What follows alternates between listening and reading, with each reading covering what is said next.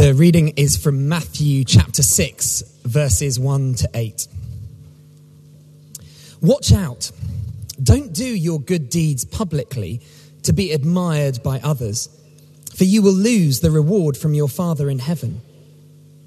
When you give to someone in need, don't do as the hypocrites do, blowing trumpets in the synagogues and streets to call attention to their acts of charity. I tell you the truth, they have received all the reward they will ever get. But when you give to someone in need, don't let your left hand know what your right hand is doing. Give your gifts in private, and your Father, who sees everything, will reward you. When you pray, don't be like the hypocrites who love to pray publicly on street corners and in the synagogues where everyone can see them. I tell you the truth, that is all the reward they will ever get. But when you pray, go away by yourself, shut the door behind you, and pray to your Father in private.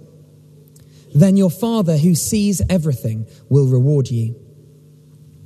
When you pray, don't babble on and on as people of other religions do. They think their prayers are answered merely by repeating their words again and again. Don't be like them, for your Father knows exactly what you need, even before you ask him. Good morning. So, when I get a bit of free time, I like to watch a good film, but you probably will find me watching some sort of deep and meaningful, thought-provoking film, or just pointless action film, like something like The Expendables or whatever, or my best is the two of those combined. That would be my ideal film. But on occasion, I like to watch like a chick flick or some pointless comedy, and I go for the cheesiest one available. So Nadine, if you're out there, do you remember Chalet Girl? Yeah, terrible film, but we loved it. And The Princess Diaries. It's been out for ages, so sorry about the spoiler alert right now. It is about a girl who discovers that she's the granddaughter of the Queen of Genovia. I don't even think that's a real place. But she discovers that, and at the time she's just this average teenager, and she finds out that she's the granddaughter of royalty. And the story is about how she kind of has to train herself in the way of being royal and stepping into her royalty and being heir to the throne. When we accept Jesus, we step into this family and people start using the term, you are royal, you are children of God, you've got an inheritance that's from God, and we need to step in to what is ours because we know Jesus. But that is not natural, and that doesn't come to us without kind of taking on some sort of discipline, some sort of training, getting into God's word and understanding that role that we have and the part that we play in God's family. It takes time and effort for us to live and breathe like we're royal. Not any effort on our part to be part of God's family, in case that didn't make sense. There's no effort on our part to be part of God's family because Jesus has done all of that. The effort is for us to realise who we are in Jesus and walk that out. There are disciplines and responsibilities that we need to grow in, and a new way of doing life and a new rhythm of doing life that enables us to grow closer to Jesus and step into all that he's made us to do and be. But some of those things require discipline. In August 2014, I sent a text to Nadine saying these words, and I have the text on... Oh, no, I don't. They all got deleted last week. I did have the text on my phone that said, hi, Nadine, I'm going to go to Everest Base Camp. Do you want to come with me? A bit like, going shopping in Guildford. And she texts back going... Yeah, okay, are we going to die? And I just text her back saying, yeah, one day. And, I told Jess that I wanted to go to Everest Base Camp, and she said to me, like any good friend who knew me at the time, you hurt your knee, it was really bad, do you remember that? And you have no time, you don't even have time to hang out with me, how are you going to have time to train to do Everest Base Camp? Don't do it. And so the next time we spoke about it, I said, I booked to go to Everest Base Camp, because I never listened to her. And So after that, I thought it was important. So after we booked it, I thought, I'm going to Google training for Everest Base Camp. And it didn't look so straightforward. In fact, we only had 8 months to train, and people were suggesting that you took like 2 years, 18 months, to kind of get your training up to speed. But we like a challenge, don't we, Nadine? So we did train for the trek.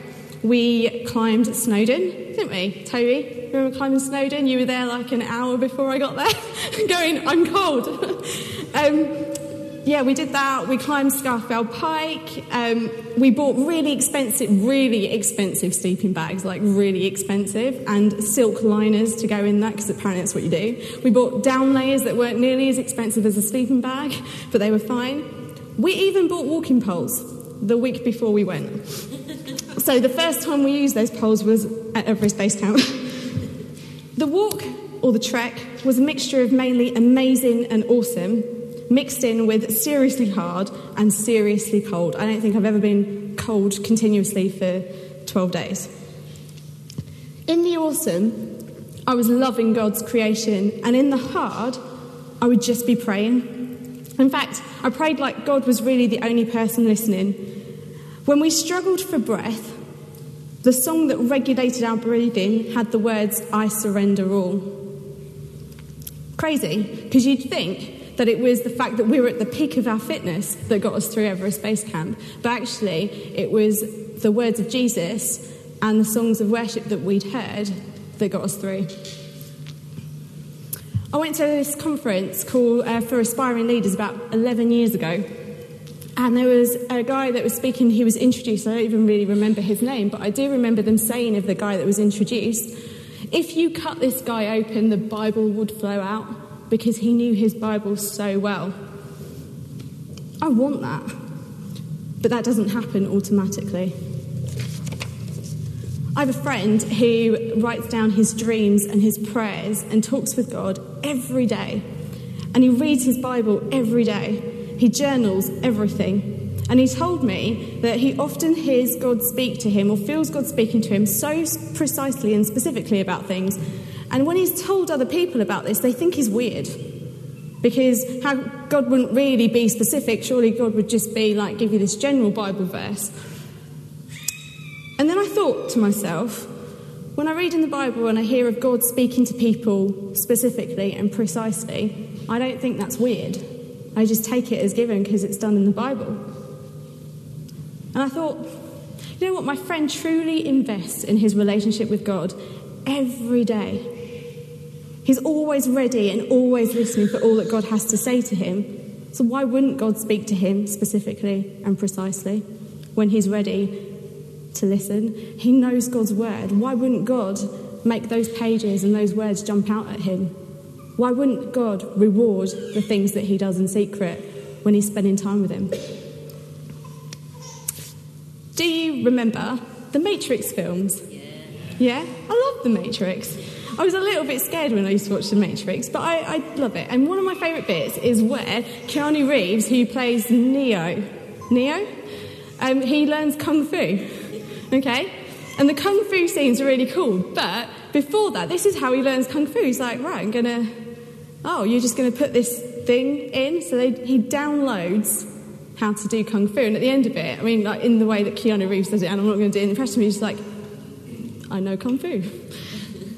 I sometimes think that, or want my relationship to God to be a bit like that I could just put something in, download it, and then I would have it, and I would just get on with the stuff, having God's word in me. But you know what? The Matrix isn't real. Or that feels like I'm criticising the film. The Matrix isn't real. To have a relationship with God and to be able to know what he says, we've got to put in that investment. We've got to put it in. It doesn't just get downloaded to us. I don't know about you, but the word discipline often conjures up a negative vibe in me, a feeling of oppression and the opposite of freedom. In fact, the Bible says we're to find freedom in Christ, so when I'm speaking on private disciplines, it feels challenging. But I think perhaps I've made it into a negative connotation based on my experience. I've worked with young people in some way, shape or form my whole life, and I can see why being disciplined takes effort. but I can also see how we can make progress when we're disciplined about something. If I want to play the guitar like Ed Sheeran, I need to practice. If I want to be fitter, I need to exercise, not just on the odd occasion, but regularly. I'm so inspired by people who run marathons and Olympians, but they're not made overnight. And in fact, in the build-up to the Olympics, they tell you the story behind each athlete about how they've trained to get to this part. There are no shortcuts, just a really awesome God who really wants to know us and wants us to know him. I cannot figure out an easier or better way than knowing God's word and talking to God to get to know God better. There isn't another way. If our goal is to know Jesus better, to know our purpose in this world and to walk and live like children of God and enable others to know that the God of the universe is all in for them and loves them so much, to be able to recognise that we are royal and that we need to step into all that God has for us, our training ground is going to require discipline and desire. The passage identifies 2 areas of discipline: prayer and being generous and helpful. Daily prayer, that has become the bread and butter and the staple ingredient of my life. Yet if you could hear my prayers, they range from, and I don't know if you're the same, they range from the well thought out Bible reference supplications to the prayers that go, God, I know you know everything, but I just need to tell you it anyway. Some that are lost in awe and wonder of all of his creation and filled with thanks and praise, and others that are more like, God, what is going on? And a real crying out. All prayers, all of that talking to God, it's all vital for life. In verses 5 to 8 of the passage that we heard, it says, and when you pray, do not be like the hypocrites, for they love to pray, standing in the synagogues, on the street corners to be seen by everyone else. Truly I tell you, they have received their reward in full. But when you pray, go into your room, close the door and pray to your Father who is unseen. Then your Father who sees what is done in secret will reward you. And when you pray, don't keep babbling like the pagans, for they think they'll be heard because of their many words. Do not be like them, for your Father knows what you need before you ask him. This wasn't meant to be a criticism of public prayer meetings, so please come to Plug-ins Prayer, okay? It's not a criticism of praying out loud. The Bible says it's good for us to gather as a church and to pray together.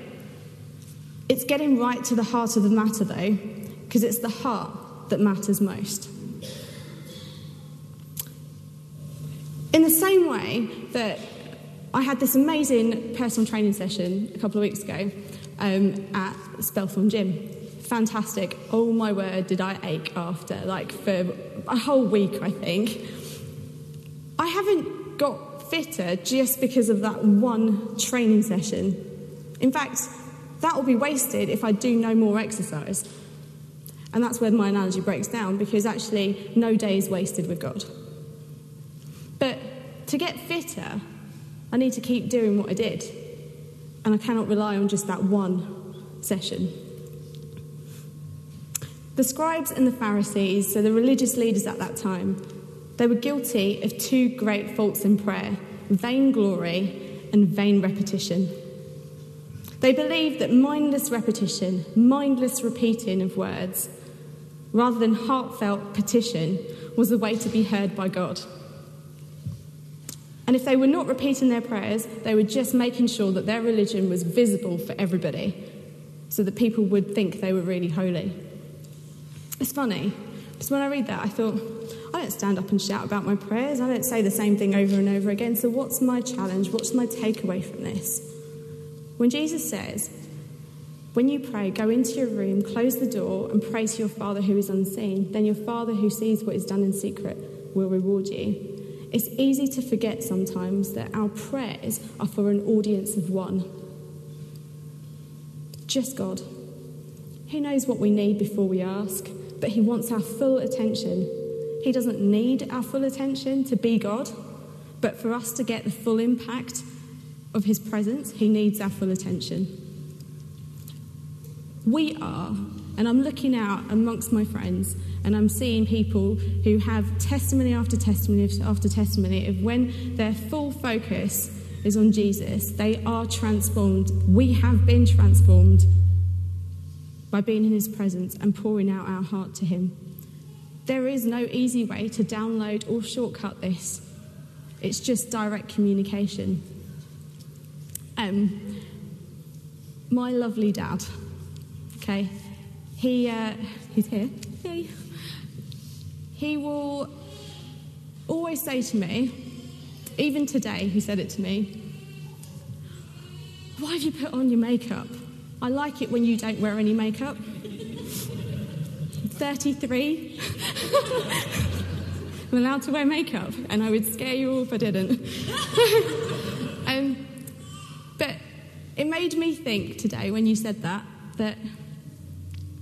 God says to me and to us, take off that makeup.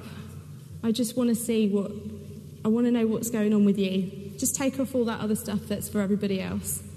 What's going on with you? Take off that makeup, and men, you might wear makeup, but if you don't, you know what I mean. Sorry, Stuart. When I focused on my God and worshipped and listened to worship music alone and realised that my audience of one is listening, I've come away from praying feeling different about things. This is so private and there's no way around it. The Bible talks about this space. Go and find this space. Go into this room by yourself. It's not so much the space that's important or a particular room that's important. The Greek word for room was tamion, which means an inner storage chamber or a secret room. It just is about a space without distraction. And that's going to be different for each one of us. Depending on the stage of life we're in, if you've got children, then finding that space might not be the same as me trying to find space, and that's okay. But it's a space without distraction. For Nadine, she used to pray in the toilet. We had stickers in the toilet to remind her to pray. Sorry. Sharing her secrets. I did tell her sort of the other day. The creator of the world and our God who is love, he says, pour out everything to me and I'll reward you. So what does that reward look like?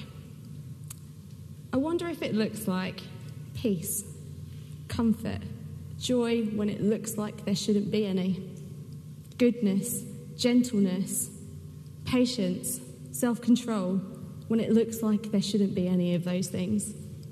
I don't know about you, but just this week alone, I was needing a bucket load of this. And you know what, looking back, I had exactly those things when I brought it all before God.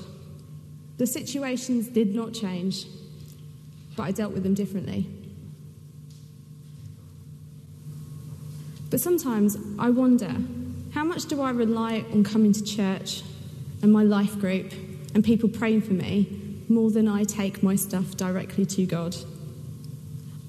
Hear this right, I'm not saying that any of that is wrong. We need to not stop meeting together. We need to come to church. We need to pray together. We need to encourage each other. We need to go to our life groups and be built up and encourage one another. But it's still no substitute for talking directly to your Creator. Jesus made it a priority when he was on earth. And I think that we probably should too then. He took himself away from distractions, away from his really great mates. He took himself away and spent time with his Father. There is so much good stuff to do in this world. So many opportunities to be generous and helpful. Because, sadly, there is so much need in our world, isn't there? Just every Christmas, my workplace, they want to raise money for a different charity, and every member of staff is saying, what about this charity, what about this charity, where can we give that? We have to take a vote on which good cause to give the money to, because there's so much that we are trying to do in this world to repair the broken.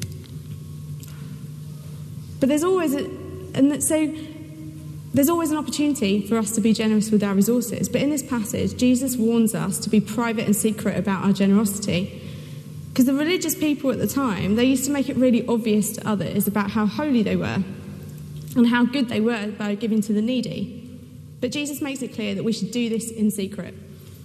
The bottom line is that if you do things for people to see how good you are, the praise that you receive is momentary, and perhaps that's all we're going to get. But God is challenging us to go even deeper. He wants to see our heart and is way more concerned with the condition of our heart than what looks good on the outside. The thing is, if our prayer and private relationship with God is in a good place, we will be generous because we'll have the right heart attitude and we won't be able to help ourselves but be generous.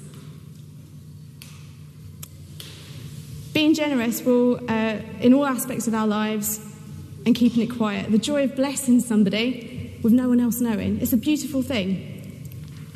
Facebook is a wonderful app for keeping in touch with everybody. I love it.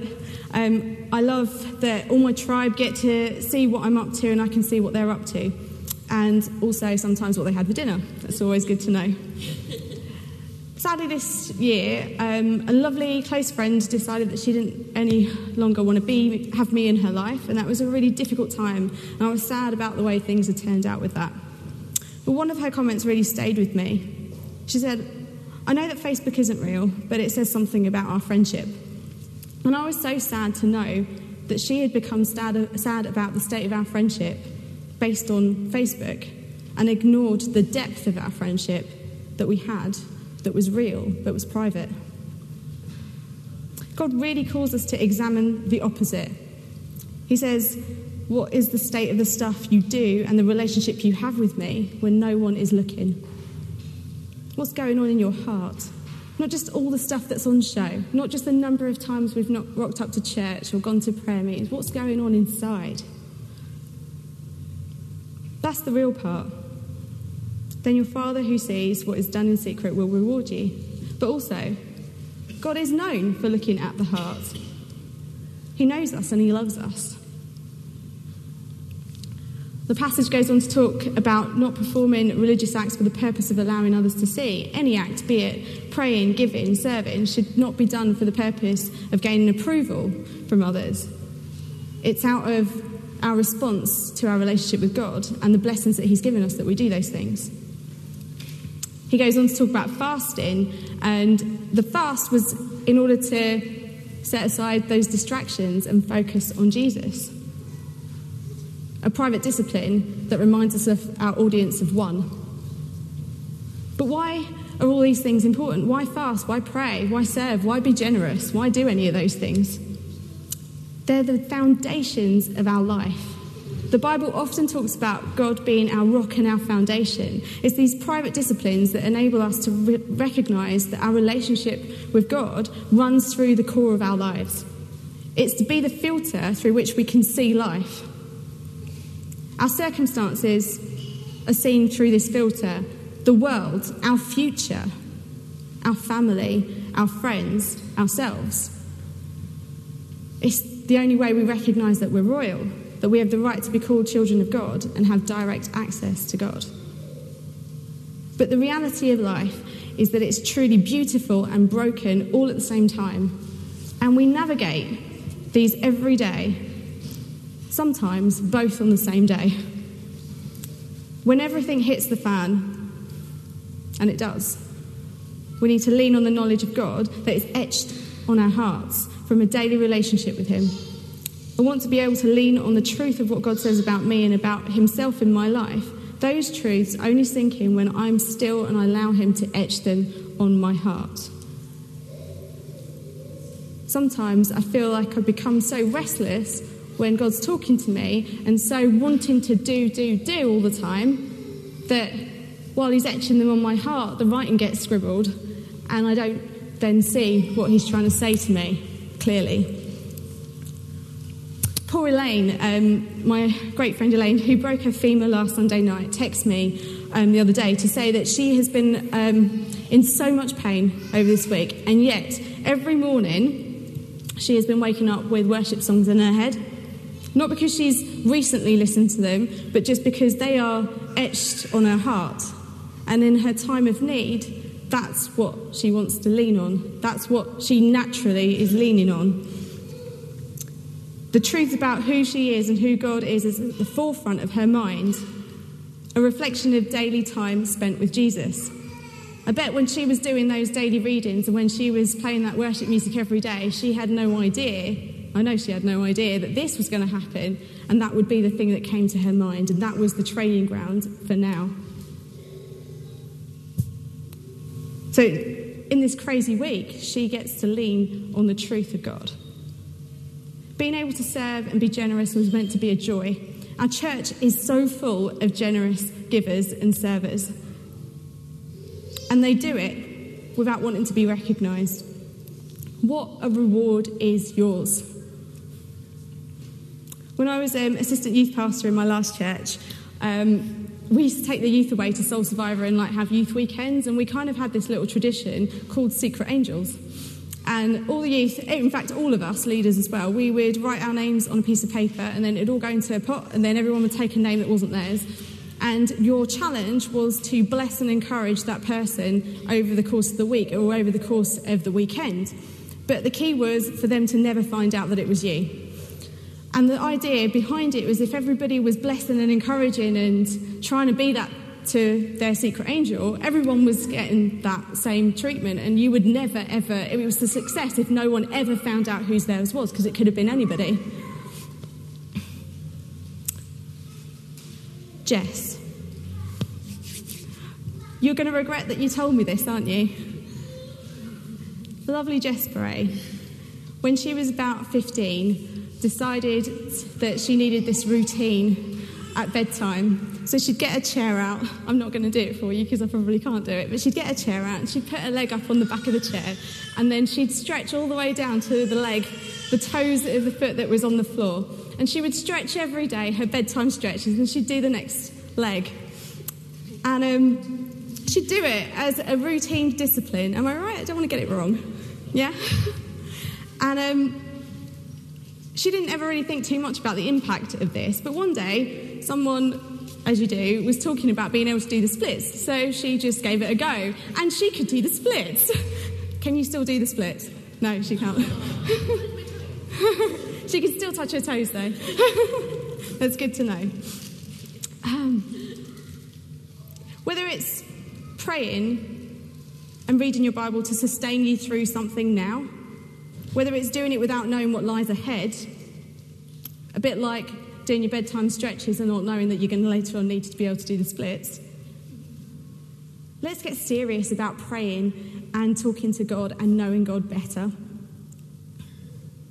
So, I need a Monday action plan. So my action plan, and you can join me if you want to. I heard that it takes 21 days to form a habit. And then as I was brushing my teeth this morning, I saw on my Listerine mouthwash, it says 21 days challenge. And I'm like, your mouth will feel better if you use Listerine for 21 days. But anyway, this is better, okay? So the 21-day challenge for me is that I am going to set in my phone time aside to spend with God, reading my Bible without distractions. So praying, worshipping, and set that aside. A bit like I would put in my diary to see a friend, something that cannot take that place, okay? It's going to be that I'm busy, and I'm going to do that every single day for 21 days. Feel free to ask me about how it's going.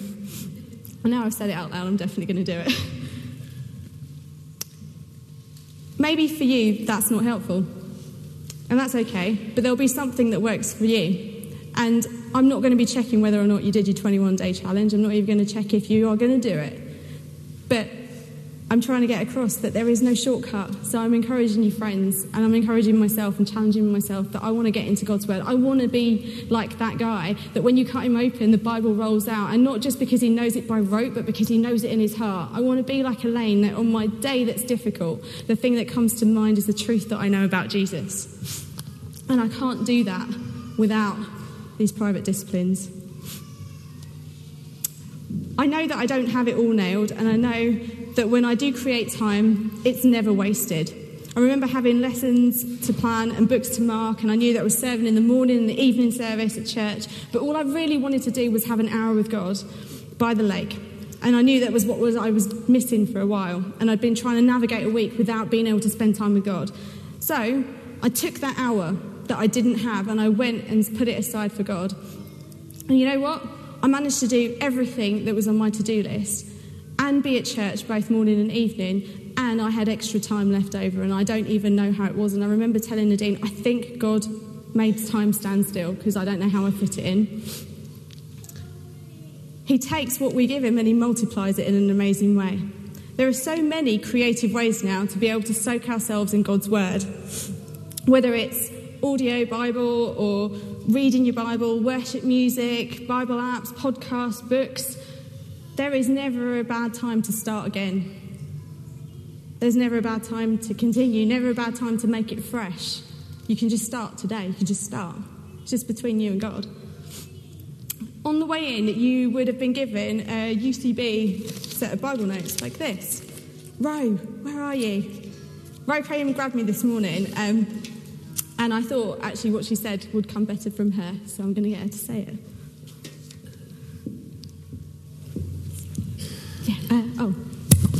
Hello? Oh, it does work. So it cut Claire off earlier. I was a bit scared of it. Has everyone got one of these? If you haven't, put your hand up, and I'm sure the hosting team will come and give you one. Keep your hand in the air. So basically, this is something I do every morning. When you're married to a vicar, everyone assumes you're super holy. And a very helpful vicar's wife said to me, you're really going to have to learn the Bible, Rowena, if you're going to be a vicar's wife. She recovered quite quickly from the facial injury that followed that comment. But she was right.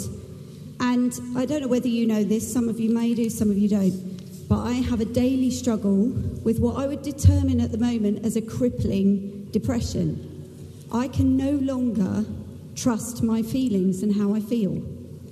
So I've had to learn to try and follow God's word. Now I can't speak. All right, we'll get there, it's fine. And I started with this because the thought of sitting down and reading the Bible every day just seemed too big, and I was a bit scared of it. And so last year at New Wine, I was really convicted to read the Bible, so I started the New Testament at New Wine last year, and I'd finished it by Christmas. Sorry, I'm a mum. That deserves a bit of a woo. Thanks. And I'm working my way through the Old Testament now. This book, I'm not sure how helpful it's going to be for you because it was clearly written for me, because every day it speaks to me. But what it did was get me started focusing on God's word, because I can't trust how I feel. If I follow where I feel, it will take me into a dark place and I can't get up. If I follow his word, it takes me to a place of understanding and of light. And this morning, it said, we have these treasures in jars of clay to show that this all-surpassing power is from God and not from us. Jars of clay refers to, this is blah, blah, blah, we'll leave that bit. It's just explaining what a jar of clay is. A vessel may be chipped and flawed, but once it's washed and cleaned, it can be used again. So don't quit because someone's discovered you're a jar of clay with chips and flaws. And this next bit went through like an arrow through my heart. It said, there's a cry from the Jericho road. Nobody except you may even hear. Some dying thief will be saved if you'll just keep preaching through your pain.